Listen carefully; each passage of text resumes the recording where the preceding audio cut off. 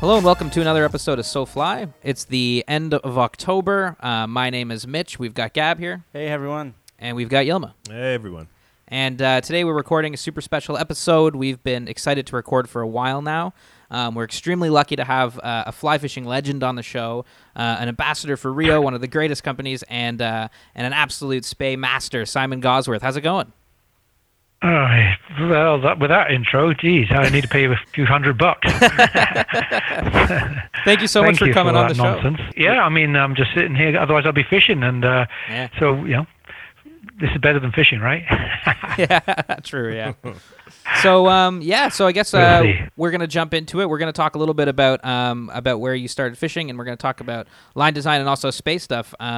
But yeah, first, it's like I said, it's the end of October, and we've been wanting to record this show for a little while now, and it comes at a perfect time because it's actually steelhead season here in Ontario. We're all in Toronto right now, and steelhead season is just kicking off. Nice. Yeah, Great Lakes steelhead, so we're all pretty excited. Yep, it's Pacific Northwest steelhead too. Columbia tributaries anyway, particularly the Olympic Peninsula rivers are a bit devoid of fish at the moment, but there's a few around here as well, so it's a good time, as you say. Oh no, it's wicked. That's amazing. Yeah, I imagine that West is starting to kick off, so that's exciting. So let's just start with how did you get into the sport, and can you just tell us a little bit about yourself and your fly fishing path so far? Well, that's pretty easy. My dad's fault, totally. He introduced me to this fly fishing sport back in '72, I think it was. He started a fly fishing school, so he was a fly fishing instructor. He had a school in England, and that was his job, was teaching people to fly fish. And I guess when he discovered that I showed some interest in fly fishing at 8, he said, "Here, son, here's a fly rod. I'm going to teach you how to fly fish." And so he did. So we actually had a pond in our back garden, well, more of a lake, I guess, a half-acre sort of pond, lake, whatever size you'd call that.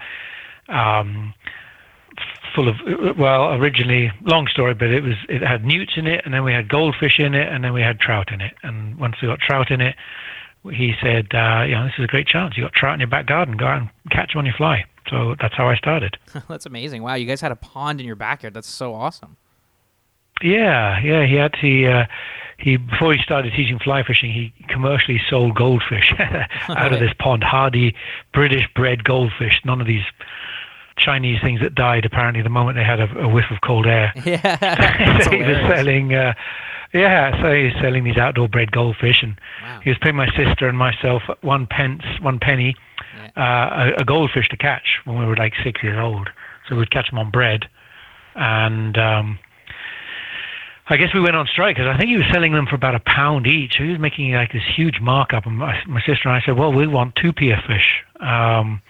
And he wouldn't have it. So he just netted the entire lot, sold them to some commercial goldfish pond and stuck in trout. Yeah. And there we go. That's amazing. Oh my God. So when you started fishing on it, was it an immediate love for fly fishing, or like how did that with fly fishing? Yeah, with fly fishing, yeah.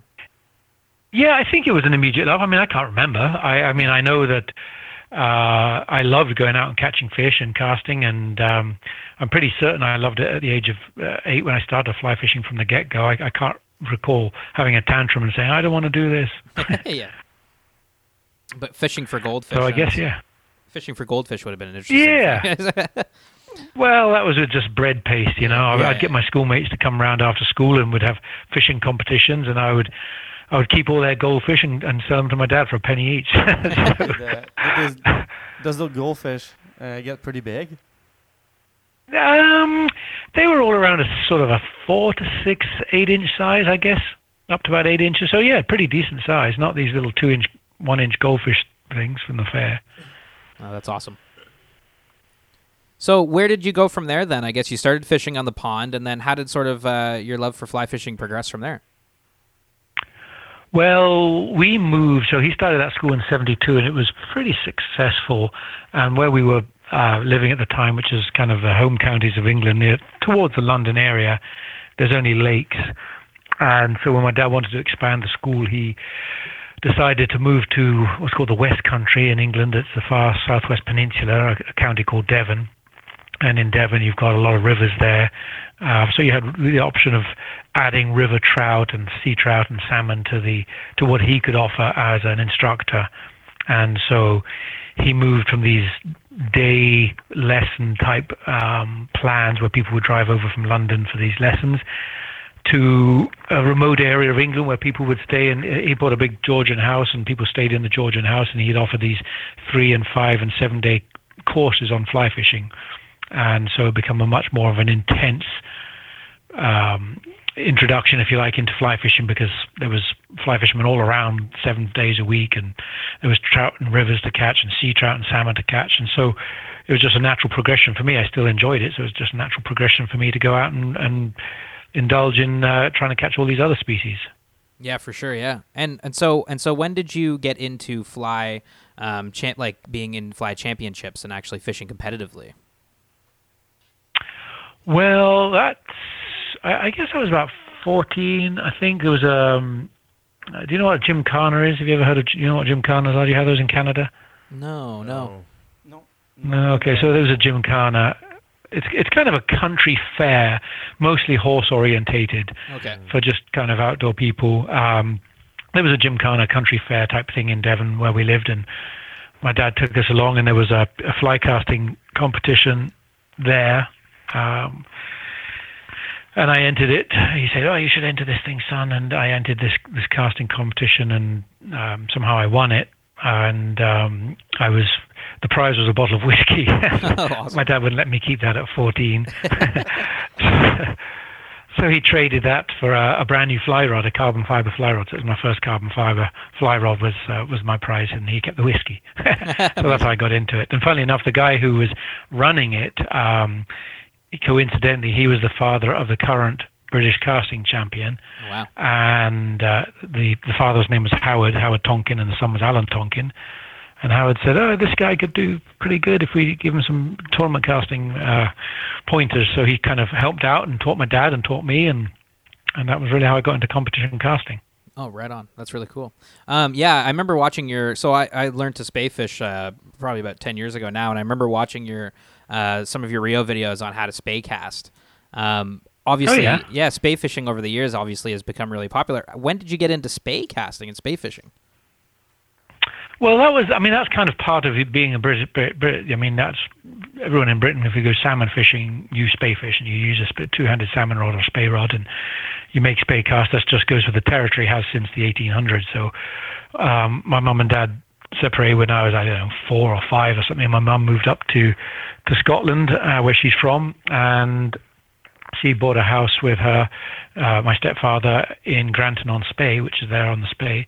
And so I would go out for summer holidays, of course, and fish, and you just fish a two-handed 15-foot salmon rod, and you make spay casts. So that was just part of going up to Scotland and fishing there. And with my dad's fly fishing school, it was an important part of teaching that we taught people how to spay cast. So again, he kind of embraced the spay casting game and got into that, and developed spay casting techniques and tuitional techniques. Do you have your own sort of Simon Gawesworth technique at all? Like, is there No. Did you develop anything that's unique to you?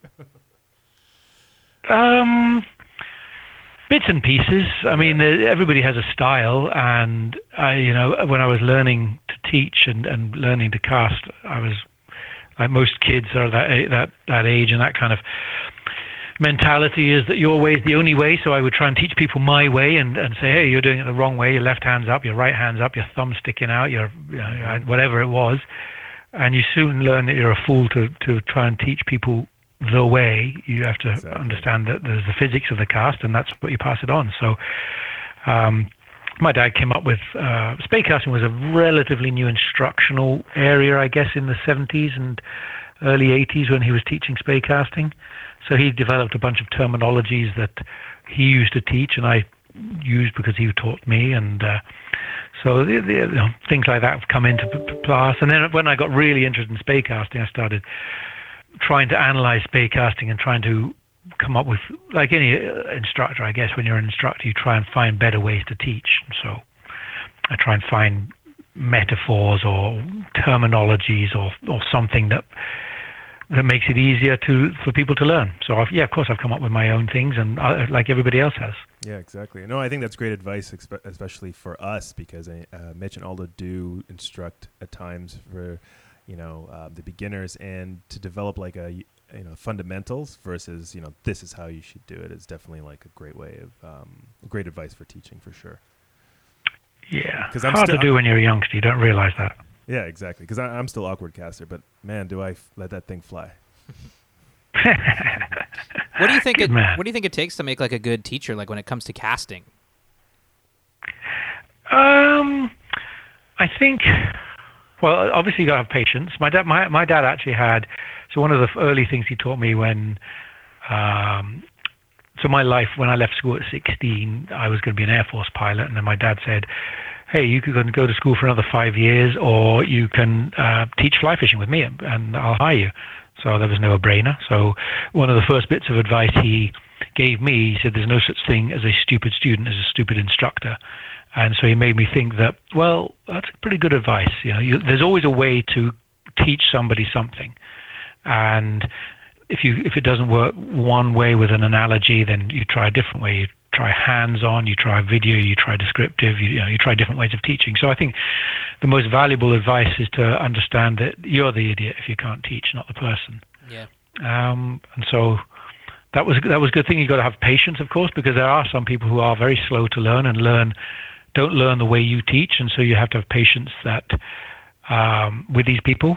And I think you've got to be proud. You've got to be proud to be a teacher, not just consider it, I'm getting paid for this, so okay, he's making some bad casts, I'll just let it fly because my lesson ends in half an hour, and that's fine. You've got to be proud to teach and proud of the results you get.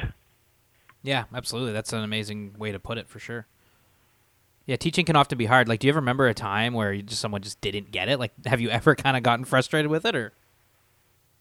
Oh, yeah, of course. As again, mostly as a kid, when I didn't have patience and I didn't understand there was different ways to teach. So I think I've matured a bit more, and I've got to a point, I believe, where I don't get frustrated. I can compartmentalize people, so I know that there is some guy who I'm teaching who is never going to make 130-foot casts, and nor does he want to. That's fine. I can embrace that. Yeah. My job is to make him fishable and enjoy the game of casting, and see that casting is more than just a way of getting a fly to a fish. And so I can have different expectations of people now. And I think that I didn't in the past. Of course, in the past I obviously get frustrated and drink plenty of alcohol as a result. Yeah, for sure. So you started working for your dad, and you were teaching, and you were doing those things. How did you end up getting working with Rio? Oh, life's got these paths. Obviously, it's opportunities. Sometimes you're lucky enough to take the right opportunity, and sometimes you're not. I guess and these paths are, I think, they're opened by people you meet. I mean, I had taught. To keep it very simple, I taught a guy a long time ago in the 80s. His name is Bo. And I taught this chap called Bo to spey cast. And Bo was fishing coincidentally a couple of years later on the Dean in BC with Jim. Jim was fishing at the time. He didn't have Rio. And Bo was doing these spey casts. And Jim said, hey, what's that? That's pretty cool. I want to learn that thing. And where'd you learn? And Bo said, I learned from this Englishman called Simon. And so Jim got in touch with me. We conversed for a little bit. He wanted to get into spey casting, so we kind of just conversed about spey casting in the old days of snail mail, of course, and a few phone conversations. And then in '95, I went out to fish in BC. I was hosting a trip for a British company, and I went out a week early and just fished with Jim. And he and I hit it off, and we spey cast. And at the end of that, we kind of agreed to do dual classes. So he would put together groups of classes. He had just started Rio by then, so he put together some classes through various fly shops that worked with him, and would hire me to come over and teach those classes with him. And it kind of worked out, and he got to a point where he said, if you ever need a real job, then just let me know, because I'd love to have you working for Rio. So when I got to the point where I wanted a real job, which is when I got married, and my wife said, you can't spend 4 months of your life in Argentina guiding every year. You got to get a proper job. So I contacted Jim, and he said, yeah, absolutely, offer still stands, come on out. So I did. That's awesome. That's such a cool way to start. How did you? So when you started at Rio, what were you doing other than you were teaching and things like that? But what else were you working on? I think that was a good question. Jim has a knack of finding people that I think and encouraging people to. That's a good question. To be a jack of all trades, but to help the company. I mean, when I started with Rio, I mostly did the shows, and his concept and thought process was if you can get a good caster to do casting demonstrations, I guess people associate that with the brand, and you mentioned the brand. So I was doing a lot of the shows and doing casting demonstrations and standing on there talking about the products, and started off with some early marketing things there, talking about how the lines would work. I mean, I had an understanding of gear and casting, and so that contributed. And Jim, I didn't know anything about gear design, and so Jim, over the course of a couple of years, evolved me into designing some fly lines for Rio and casting lines, and so kind of evolved through that, through marketing and line design and shows and demonstrations and talks, club talks, things like that. Oh, that's awesome. So at that time, was Rio considered to be like an innovative company in the fly fishing world? Fairly. I mean, I moved over initially in 1999, and by that time, Jim had built a fly line factory. Pre 96, all the Rio fly lines were made by Cortland to Jim's design, and then in 96, he decided to bite the bullet and just make his own lines because he couldn't get what he wanted from Cortland, or he couldn't get priority, obviously, because Cortland were making their own lines. So he decided to make his own fly lines. And so by the time I joined him, he was already making fly lines. And so that was nice that we had a factory there. We could churn out some fly lines and make a few taper tweaks and cast them and see they were diabolical or they worked, and learn that way. Yeah, that's amazing. Like, I love the idea of just like making my own fly line, because there's just nothing that's like working for me in the market. Yeah, don't we all? Yeah, it's such a bold thing to do. So I guess, have you seen have you seen fly lines sort of change over the years? Like, what have been some of those big innovations or some of those big changes to fly lines since you started? Well, the biggest change, I guess, so how Rio got into fly lines into shops was making what a lot of spey anglers know of is a line called the wind cutter. So the wind cutter was the first line designed for spey casting, and before the wind cutter it was all double tapers, and those are hard, and so spey was just becoming a conversational piece, and so Rio got into fly shops by having this wind cutter line, and then Jim's entrepreneurial ideas and skill and innovation decided that, well, if it works for spey lines, let's make a couple of different trout fly lines. So we made a wind cutter trout line, and it was different from your regular weight forward, and it had what's called a compound taper. And the compound taper is really a taper that I would guess made things change in the fly line world, the ability to make compound tapers. And compound tapers are just multiple steps. It's very hard to describe without an image, but a regular weight forward is a line that's got if you start at the leader end, it's got a front taper, then it's got a level fat section, then it's got a back taper, and then it's the running line. So that's your original weight forward. And compound tapers were the first changes in line where you could take that level fat section and add a fat bit to that level section or a thin bit to that level section and create multiple different weight sections within a fly line, and that would influence the line design. That would influence the shape of the line and the end result of the line. And nobody really thought about that before. And so really that was Jim's philosophy, to create these more niche-y lines. And I think that's where it came in. And a lot of that came about through the fly line machinery developing from, again, without imagery and videos and pictures, hard to describe, but fly line tapers were controlled in the early days of PVC through rotating cams. And these cams would rotate. They had a V notch in them. And these cams would rotate to a diameter you wanted the fly line to be, and the V notch would be that diameter, and the fly line would run through that and create a taper. And you could never create sophisticated tapers with it. But anyway, long story short, nowadays tapers are controlled by a variable die, variable orifice that can make, in an inch, you can make something like 5,000 changes in an inch now. So they're very technical. Yeah. One of my favorite things, I think, is I know it's a simple thing, but just having those color gradients that show you where the sections of the tapers are in your fly line, like especially with Spey. Yeah, that's been great, right? Oh, it's so handy to have those little cues of where you should have your line in your rod to load it properly and all that stuff. But like with that stuff in mind, yeah, it's like what steps I guess go into designing a line. How do you go about making a new line? Well, that's a good point. So, that's now become the norm in fly lines. It's very hard. If I look at any fly line these days, it's a single color. I look at it and go, A, I don't like the look of it. It doesn't appeal to me. And B, I've got used to using the color changes for head length and loading and stuff like that. I think a lot of people have.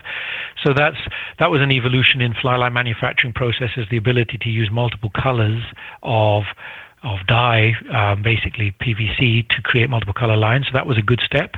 And that really started developing probably in the very early 2000s. That came into fly line being, whether it was made by Rio Cortland, Scientific Anglers, all the line companies started to evolve down that route of multiple color fly lines.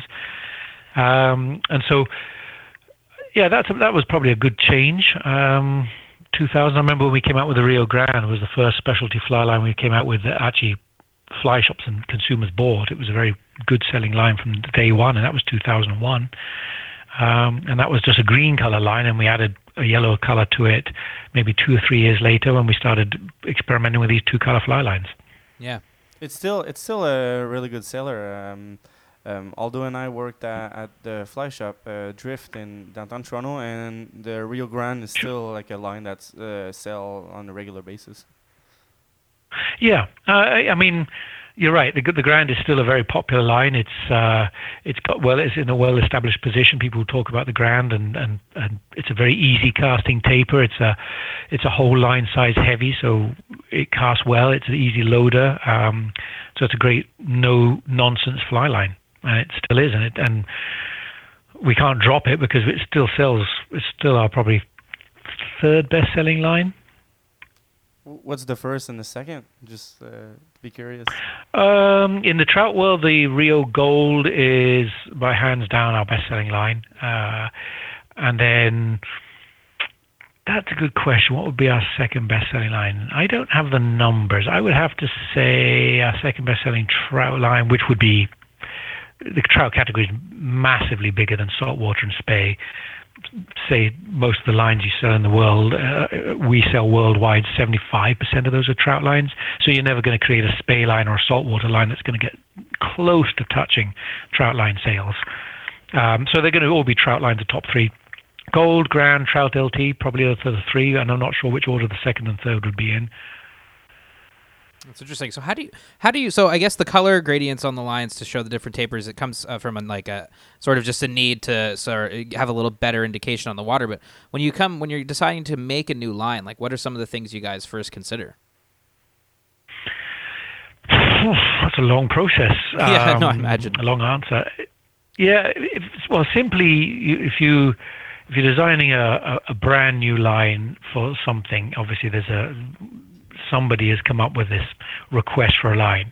Let's take, for example, the lines we come up with this year. So we've come up with a bunch of jungle lines for the tropics. So let's use those as an example and run through the process of that. We were starting to get lots of requests for lines to take down to fish for dorado and peacock bass and stuff like that. So the first thing is you analyze the environment. It gives you an idea of do we need a tropical line? Do we need a cold water line? Down there in the jungle, you need a tropical line, so you don't want a line that's going to be limp and sticky. So first thing we knew is we'd have to have a certain type of core and a certain type of coating to create that. And then our head of design, Marlon, went down on a couple of trips to fish there and experience the fishery and see what kind of flies are being cast down there, what kind of distance you're casting. Are you fishing from a boat? Are you wade fishing? And so that sets up the parameters of the tapers of the line. Casting big flies means you need a heavier line than normal. So if it's an 8-weight rod, you actually want to create a line that's probably a 9 or a 9.5 in terms of weight. So there's mass in the line to cast the big flies. That particular fishery required short front tapers because you're fishing again some fairly large flies. So it sets the parameters of your tapers. If you're fishing on a river, you might need to throw a mend in there. So maybe that means you need to have a longer back taper and a longer head to facilitate throwing a mend. So there's parameters that are set to create the end result of a fly line, and it basically is experimenting with going to these fisheries and targeting the species and putting all these parameters down in notes and just saying, well, here's what we need, and then making samples, taking them down, fishing them, and once you've dialed in the formulas and the coatings and the cores and the tapers, and the last thing you start to do is dial in the colors. What's a good color that does it need to be a camo color that the fish can't see? Does it need to be a bright color because you're targeting, you want to see your cast, and therefore you need to see a fly line? So it's just kind of trial and error. It's called product testing. It's the best part of my job. Yeah. Yeah, it sounds like the best part. No kidding. Yeah. Well, with all that innovation, I guess too, and Rio's been a real leader in that over the last, several years. I would probably say over a decade. What do you think's next in the world of line innovation? Like, is it a matter of just continuing to push the boundaries? It is. I mean, the R&D team, of course, are constantly striving to create new core materials, new chemistry for plastics, new floating materials that make lines float higher, new durable things that can make lines longer. So I think we've not exhausted, because there's always going to be fisheries like jungle fishing has become a thing. Redfish in the Gulf became a big thing 3 to 4 years ago, maybe something like that. So that fishery started to get really popular, so we developed winter redfish lines. Now the jungle thing is becoming popular, so we developed the jungle lines. So gradually, fisheries evolve, and people target these fisheries, and so we need product to fish for these fisheries. So design-wise, there's not a lot that can change in design-wise, because you're pretty limited to a short front taper, a mid-long length front taper, a long front taper. You're limited to a short back taper, a mid back taper, a long back taper. You're limited to certain things within the design. So fisheries will evolve and create new fly lines, but where the real innovation is going to be is when new chemistry comes in with new cores and new coatings and new, as I said, longer lasting lines or slicker lines or higher floating lines. And that's just a chemistry thing that the R&D team are playing around with. So since being at Rio, do you have any projects that really stand out to you as like a memorable, fun one that you just absolutely loved? Oh, I love fly fishing and I love fly casting, so I'll take it all. Yeah, I'll do anything else and go and cast a fly line and go and test fly lines. I mean, nothing particularly stands out. I've loved my part in developing all the lines we do.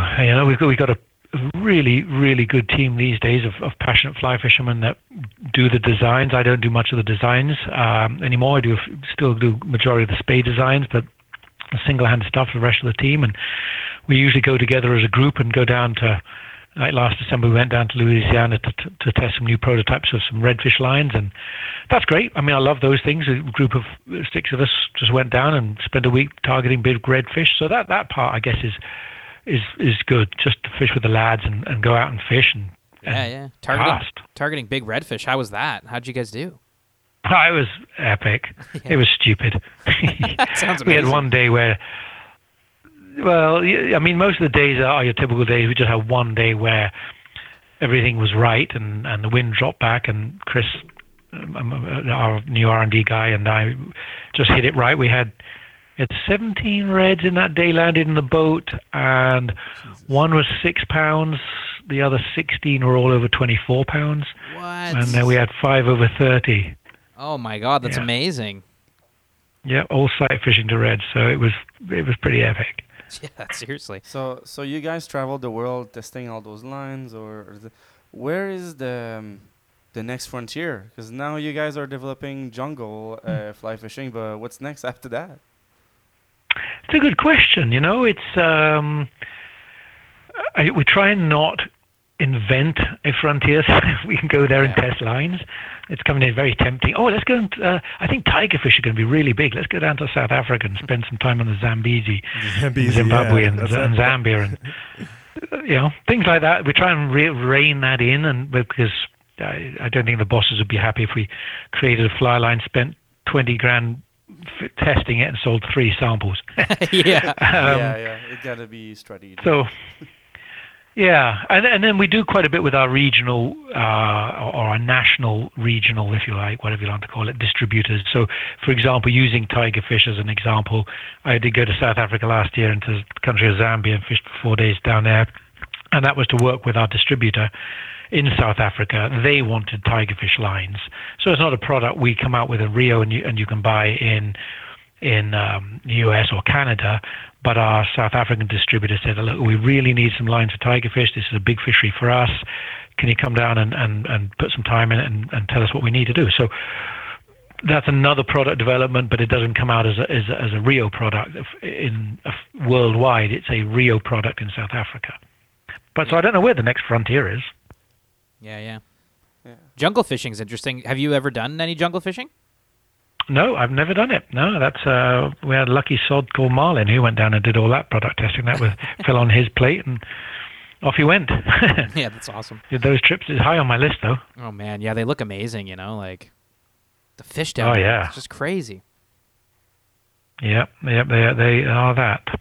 So switching gears and talking a little bit more about spey fishing. So obviously you've seen spey sort of grow over the years. I think like you said, when you started spey fishing, it was just like a natural thing to pick up at the time because it was, it's what you guys did over there in England. But how have you seen spey fishing grow over the years?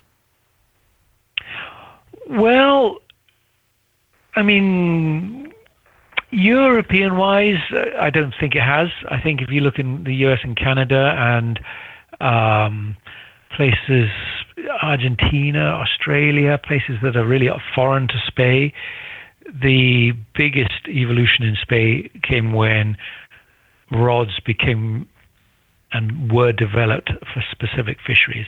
In the early days when I came out here, a spey rod, salmon rod as we would call them, were 14-foot 9 weights, 15-foot 10 weights, 16-foot 11 weights. And there was no wonder these rods never got popular and this style of fishing never got popular in the US and Canada because there's not a fishery that those rods are going to work in. So people would look at them and say, I don't need that, and therefore I don't need spey casting. And so once rod manufacturers started to create 12-foot 8 weights and 11-foot 7 weights and switch rods and stuff like that, then there became a rod for the species and the size of the fisheries that are in US and Canada, and people started to buy them. And so those were really the big changes when gear started to be more tailored to the fisheries that are available in America and in Canada. And of course then as people started going, oh, okay, I can use these rods, and oh, this is quite a fun way of casting and fishing, and so they would start to buy them, and that's really where the I think spey really got its first foothold, and then fly lines got shorter and heavier and easier to cast, and suddenly spey casting didn't require 2 or 3 weeks of steady instruction and 3 or 4 years of hard practice to become a decent spey caster, which it was in the early days when it was double tapers. Lines became short and very easy to cast, and so suddenly people can make spey casts. And then it became a fashion, I guess. It became a buzz. So everybody talks about it, and therefore everybody gets into it, and not everybody, but in terms of compared to in the early days. Yeah. No, for sure. And then in terms of like just fly fishing in general, have you seen fly fishing, the sport of fly fishing, change over the years? Well, I have, yes, absolutely, and not. I don't know if it's a good way or a bad way. The problem comes from we as a line company, like all line companies, try and develop a fly line that is going to sell a lot. And these days, the lines that sell the most are the easiest casting fly lines that you can make.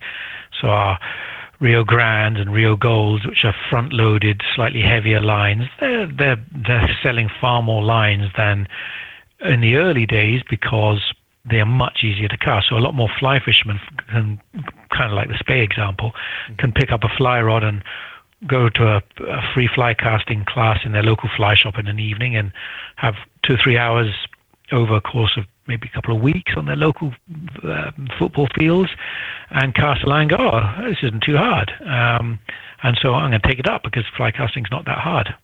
So because gears become, fly lines particularly, rods also, of course, become much more responsive, much lighter, much easier to cast. So the gear has become much easier to perform the act of fly casting, and therefore more people have got into it because of the performance of that. Yeah, for sure. No, it's interesting to see how it's changed, in that respect. What about you've traveled all over, as Gab was saying. Do you have what's your favorite freshwater to fish in the world? I mean, anytime people ask me that, I always say the Dean, just cause. Yeah. I love the Dean. Yeah. I mean, I do.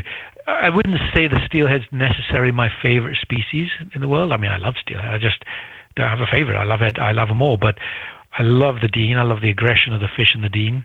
Yeah. I've been going to Alaska the last couple of summers, and I've had an absolute brilliant time catching huge kings in Alaska up in the Kennectock. I think that's an incredible fishery, swinging for kings and just getting 30, 35-pound fish that fight and run hundreds and hundreds of yards and jump like crazy.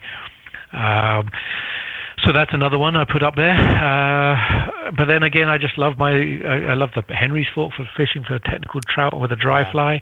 I love the Missouri for fishing streamers to the bank in the fall. I mean, I like fishing. As long as I'm making a technical cast. I got to say, I do like the technical aspect. I don't go to catch numbers of big fish. I go to try and find a technical aspect. Right. So I like that part. When you approach a new water body, then what do you do when you get to a new river? Is there a lot of technical stuff that comes out for you? Oh, no. I mean, I'm like any angler really who's semi-experienced. I'll go and look at it and try and read the water and see. I mean, if it's a trout fish, I'll try and see if there's fish rising. I would much rather fish dry flies or soft tackles than anything else, and those are fish a lot better when you have rising fish. So I'll try and find rising fish, of course, and then if not, then I'll look for a nice little riffle I can swing a soft tackle through. I'm a big fan of swinging soft tackles for trout, so there's a certain type of water that's good for that, which I'll try and look for trout. For steelhead, I'd love waking a dry fly or a muddler or a skater through, so I'm trying to find the right kind of water for that, the right kind of light for that, the evening light or morning light. So there's nothing technical about it. I'll just, like anybody, I'll just try and read the water and try and tailor in the pools and areas of water I fish through what I enjoy as a fisherman.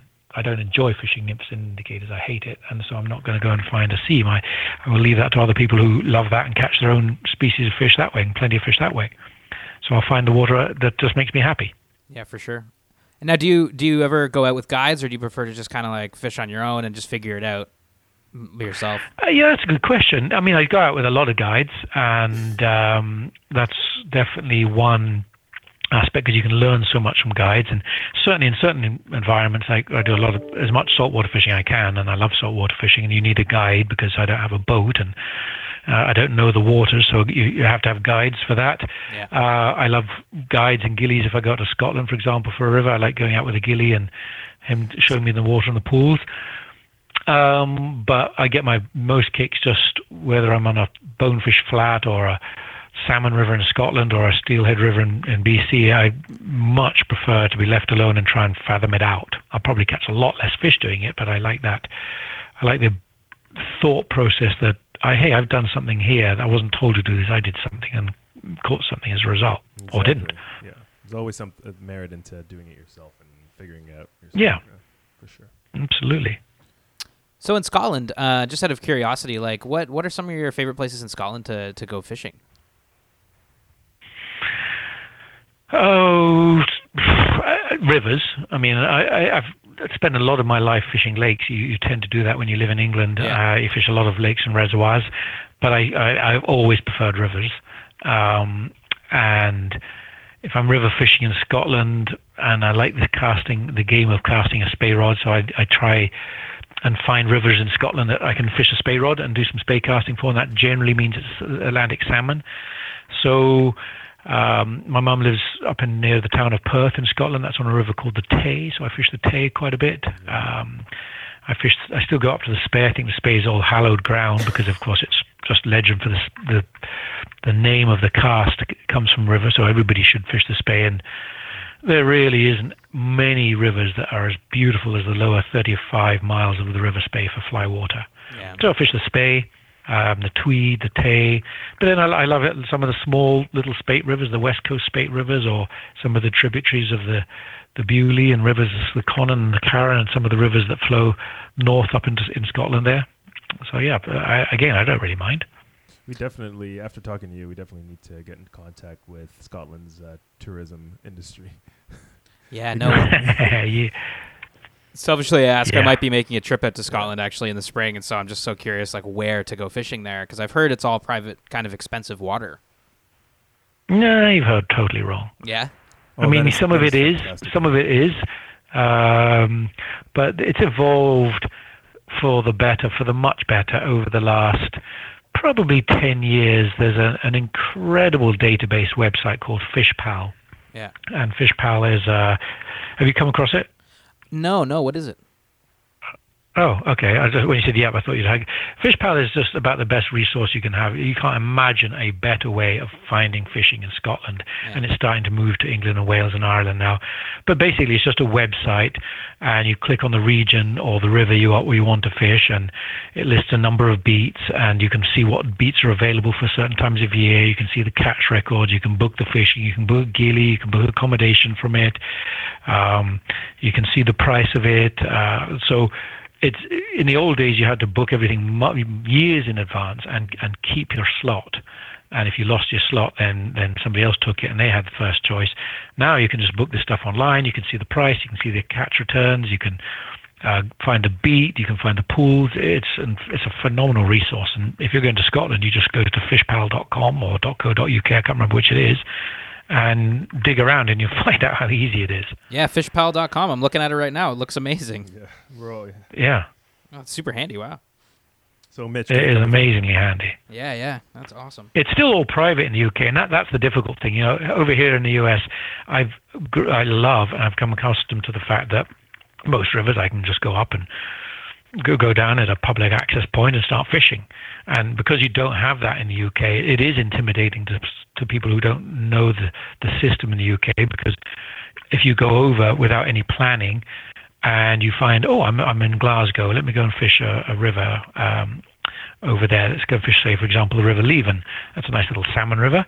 How do I do that? I don't know how to do that. Well, and that's the difficulty of British fishing, is that it's very hard to do that on the day.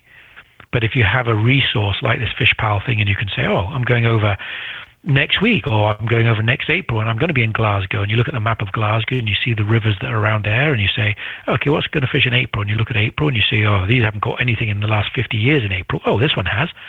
So that resource has made it extraordinarily efficient for people now to go and fish, obviously, in places like that. Yeah, for sure. No, that's amazing. So we do a little segment on the show, actually, that I think could be kind of fun right now, called, it's like the dumbest title ever. It's called Mitchie's Fishies 5. It's stupid. It rhymes with my name, kind of, so we kind of just run with it. But it's basically just five sort of questions about your fly fishing life, just sort of broader passion type questions. So maybe we could talk about those a little bit. Okay. Cool. So this first question, and you've sort of talked a little bit about this already, but it's, what is your favorite fish and why?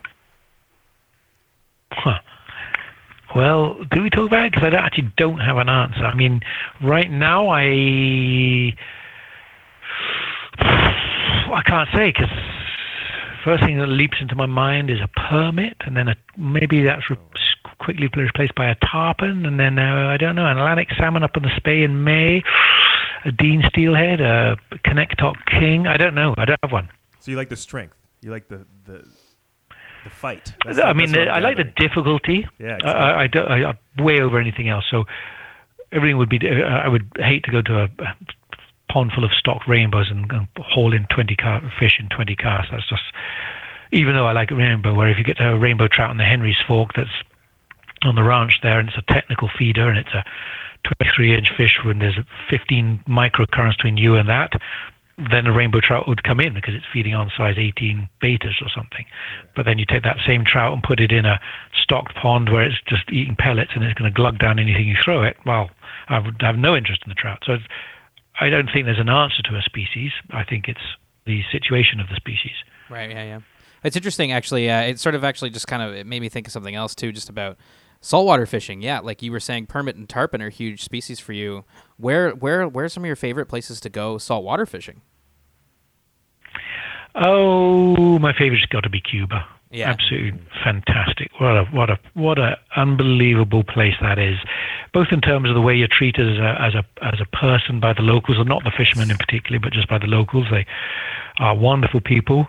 But also because the island is this, basically the entire country of Cuba is a marine park and marine reserve, and so there's no commercial fishing, and in most of the places there's not even recreational fishing allowed. Most of the places there's a couple of companies that have worked with the Cuban government to preserve the fisheries and have licenses to take a limited number of anglers fishing, and so you go out there and you have these pristine flats that are pretty untouched. I mean, when I was down there in May last year, we had these, me and my partner, we had 10 square miles of flats to ourselves. There wasn't a single, nobody was fishing it, nobody else fishes it, no commercial, no recreational, no natives, no locals. And so you have this incredible fishery. And so I think Cuba, I absolutely have loved fishing in Cuba. Since you work in Washington, is it tough to get to Cuba if you kind of want to? No. I mean, nowadays you can fly. I mean, I flew from Seattle to Atlanta, and Atlanta straight to Havana. Oh, okay, very cool. Simon, it's funny you say that about Cuba. I had the exact experience there. It is wonderful. It's like untapped resources. Like the mangroves, they just look so fresh, like bright green. It's like no one's been there before. And the locals are fantastic. Exactly. It's not crisscrossed by prop tracks and ripped up by yahoos and ski. Water. What are the water ski-doo things called? Sea-doos. Yeah, jet skis. Yeah. No, it's fabulous. So if you could fish, I mean, this is an interesting little segue into it, but if you could fish anywhere in the world right now, where would you go and why? Is it somewhere I haven't been to or somewhere I have been to? Either one would be cool. Right now, at this exact date, so I mean, if I said October now, like today's date, it wouldn't be, I mean, that limits it because not a lot of fisheries are going to be good at this time of year. But if I could teleport myself to somewhere right now, it would probably be a permit flat somewhere. Yeah. Somewhere maybe back to Cuba again. Yeah, somewhere nice coffee. And warm. Yeah. So for the third question, what is your best fishing memory? I know this is a big one. Like, big one. Dig deep. It's obviously a long fishing career you've had, probably tons of amazing memories and stories. But any unique ones that come to mind? Well, I mean, there's always a few standout ones.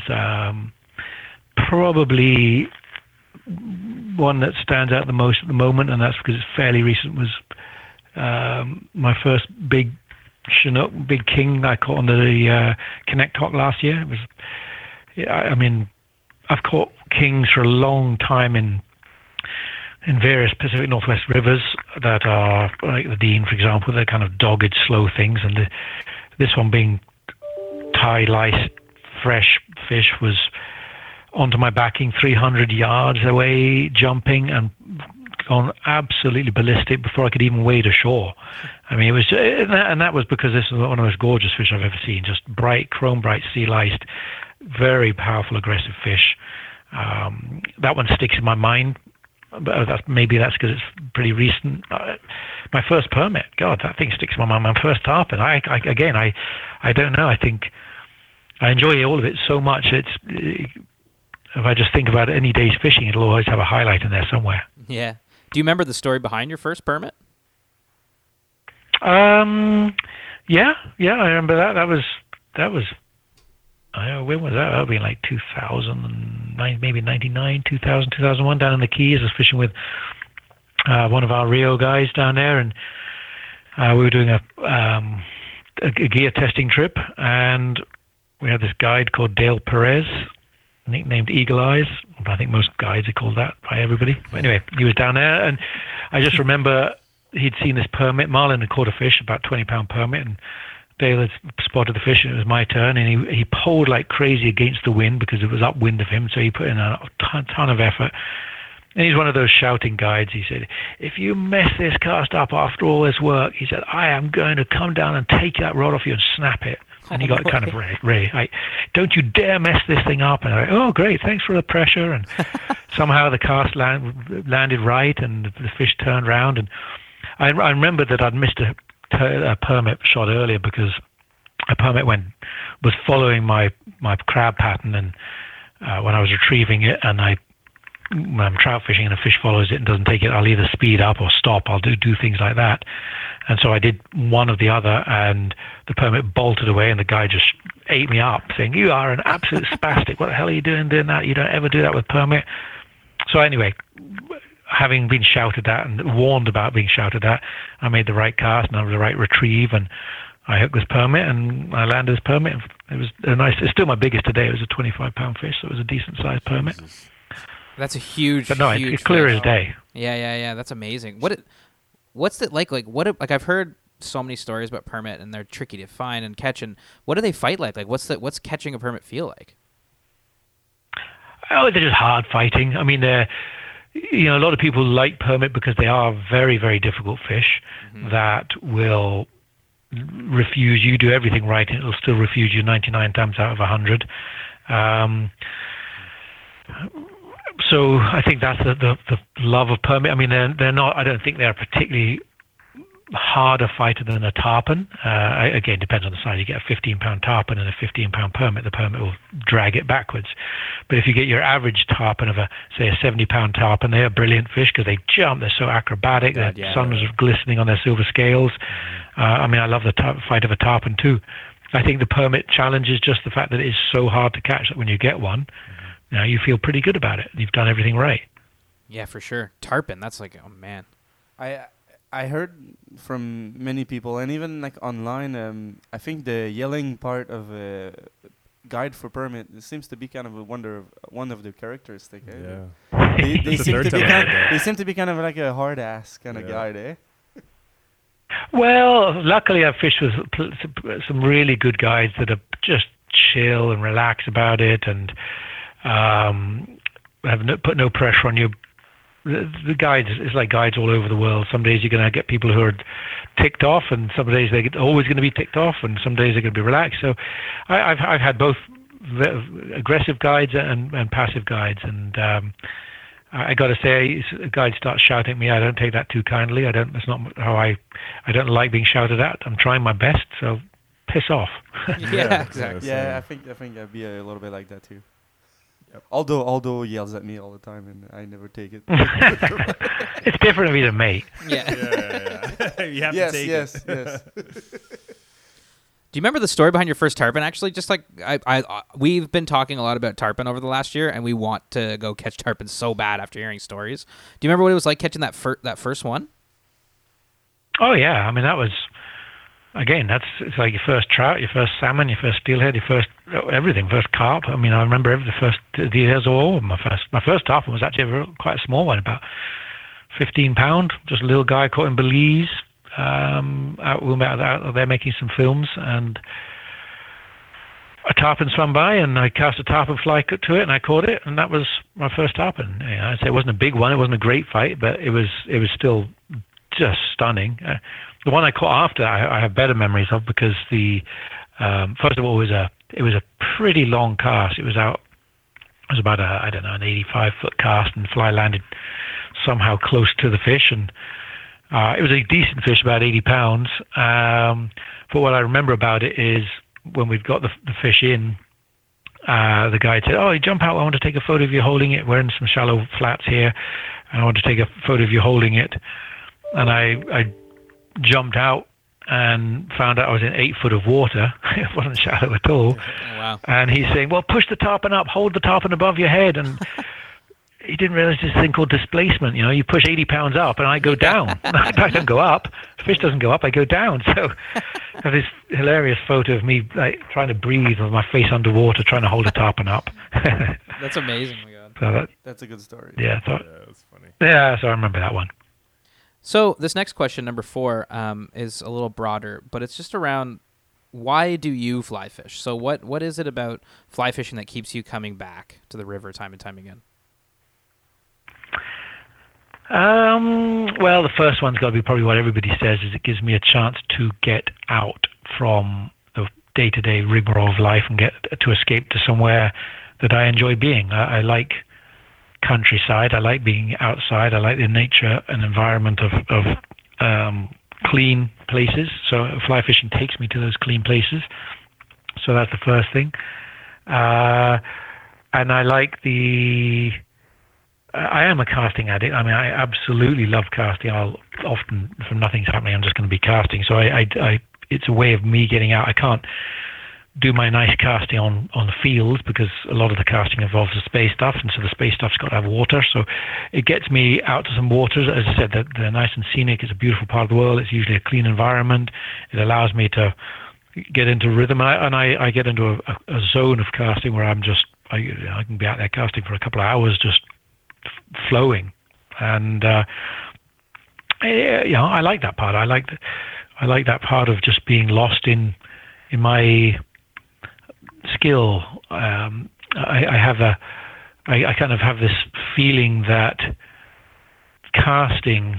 I said this in a video once, and somebody did a video thing on me, and it was a spur of the moment thing when one of these questions popped up, and they said a similar thing. Why do you like casting so much?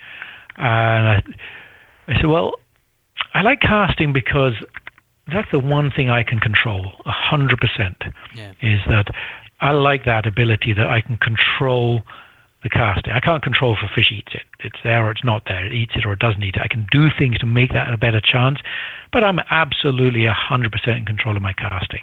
And I like that. I like the fact that I'm in control of it. And so I can make myself be better by practicing and casting, and I love that. Yeah, for sure. So for this fifth and final question of the Mitchie's Fishies 5, what fly pattern represents you best and why? What fly pattern? Yeah. This is what we've been asking this one a lot. It's a tough one. There's so many different flies, but I don't know what fly represents you. What fly would represent me? I don't know. Some just mess that you tied up at the vise, and your kid kind of came in and added a bit of silk to it and said, "Hey, Dad, put that purple feather with that green feather," and everything clashes. Some homemade concoction that's just random and sporadic, I guess. I mean, there isn't a fly. I mean, flies seem to organized and neat to be me. Yeah, that's awesome. That's a great answer. Yeah. And then actually, I kind of want to. Yeah, maybe. I kind of want to go back to the second question too, and just ask if you could fish anywhere, any time of year, for anything. What would that be? What choice would you make there? I would love. Oh God, I don't know. I mean, right now, again, I would pop myself back over to Zambia and fish the Zambezi again for tigers, and there was something very English and decadent about the system they have out there. So you're in a boat and it's 42 degrees outside, and you're just flagging and you're hot, and they pull the boat ashore and set up this table with this linen and these comfy chairs and pour out these gin and tonics that are freezing cold with lots of ice and lime, and you're just sitting in air heat and this lovely smell of Africa and this lovely light, and maybe you've caught a couple of tiger fish, but there's an elephant just walk past there, and you can hear a lion roaring away, and there's hippos on the bank, and there's people watching out for crocodiles. It's just so far different from the regular fishing that I do, even though I take a gin and tonic or a whiskey with me when I'm fishing. Yeah. But that was the most far different experience of fishing I can recall having, just because of the danger. I mean, literally, there's elephants and lions and elephants there, and there's hyenas there, and there's crocodiles there, and you can die very easily. Do you see a lot of crocodile fishing on the Zambezi? Oh, loads. You see them pass? Oh, loads. Mm-hmm. Wow. That's amazing. Loads of crocs, loads of hippos, masses of hippos. That'd be hippos are scary. the most nastiest things. Yeah, they're scary. I have a friend. You know what was really interesting? I was there with, as I mentioned, I was there with a distributor, and one of his buddies had kind of organized this trip. And they have this cold plunge pool. So you get out, there's 42 degrees of heat, and you come back fishing. You just go into this little plunge pool, and it's probably about 3 meters by 3 meters square of cold water. And it's about 5 feet deep, and you just sit on this ledge and just cool off with another gin and tonic. It's great. But this chap, Dimitri, who was this guy's friend, he was sitting there the last time he went, and while he was sitting in this cold pool, with it on his phone, an elephant came by and started drinking out of the pool he was just in. And he videos this, and there's this, for me, I would be going, oh my God, I'm going to die. This elephant's going to whip me out by the trunk because I'm in its watering hole and just pull me in half. Yeah. And he got this video of this elephant just drinking out of the pool right next to him, the pool he's in. It's like, God's sakes, that's incredible. Oh my And then he gosh. just walked away, like nothing But happened. then the elephant just walked away, yeah. That's yeah. a beautiful story. I would love to witness that. I think I would poo my pants. Yeah. Would you not be worried? Yeah, absolutely. I would not like to witness that. Yeah. I would like to witness that if I knew that he was just gonna like drink and walk by. Yeah, It's funny because my buddy, precisely. I have a good friend whose parents actually own a lodge on the Zambezi, and he's been trying to invite me over for the longest time to fish for tiger trout. I did the logo for him and everything. I should really get in touch with.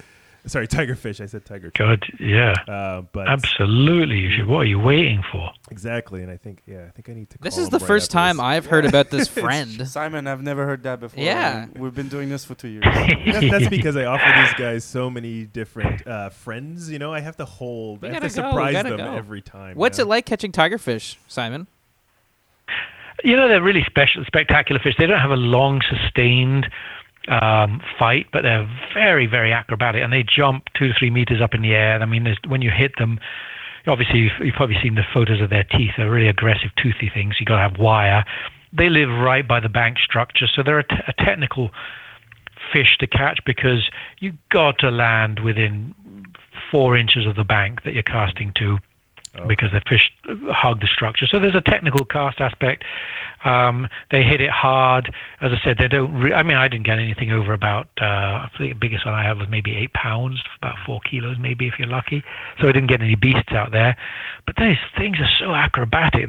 And they're gorgeous coloring system, and their teeth and their face is just something again, so prehistoric and out of my norm. That it's just everything about that experience added up to one of the most incredible trips I've ever had. Yeah, that sounds insane. That sounds amazing. They look like an incredible fish. But as I said, don't expect to have a long sustain. Maybe the big ones do. Maybe these 10-kilo ones, these 20, 25-pound fish do have a harder, longer sustained fight. But certainly the acrobaticness of these things, just ferocious the way they jump around. And I know it's their natural features are these bared teeth, but when they jump out and their teeth are bared and they're looking at you, you think, oh shoot, this thing's like actually is growling at me and wants to take a chunk out of me. Oh man, that's amazing. Yeah, no, I've seen pictures of like fishing lures with just holes in them from these tigerfish. Yep. So crazy. Yep. Yeah, they destroy your flies pretty damn quick. Yeah, you bet. Yeah. So, speaking of Spey and Southern Ontario, you've come to a couple Spey claves down here on the Grand River, eh? Yeah. Are you going to make your way down Yeah. again for any other Spey claves or Spey fishing or anything like that? Yeah. Absolutely. I'm trying to work with our reps over there to try and get to one of the claves. The problem is that they seem to coincide with an event that I'm usually at I think it's usually in May, isn't it? The grand one these days, is that right? Yeah, sometimes they have one in the fall as well, actually. So I'm not sure. Oh, maybe it's what the time it is, fall. but yeah. Well, when you're down here, we'll have to. I can't recall. We'll have to go. We'll have to go Spey fishing, Simon. We'd love to take you out. Yeah, Oh, of course that'd we be will. awesome. Yeah. Yeah. Thank you so much for coming on the show, Simon. Honestly, it's been amazing. Simon, thanks so much. All right, yeah, no problem. Hey, lads, thanks so much. I appreciate your time. Yeah. All right. Okay. All right, Simon. Great to meet Bye-bye. Bye. All right, cheers now. you. Cheers. Well, we hope everybody enjoyed that show. We certainly had a lot of fun and learned a lot. That's it from me, Mitch, Gab, Hey, right on, people. and Yilma. Yilma here signing off. Don't forget to reach us at the SoFly Crew on Instagram and Facebook. Again, that's at the SoFly Crew. If you have any questions, concerns, or who our next guest should be, please email us at thesoflycrew@gmail.com.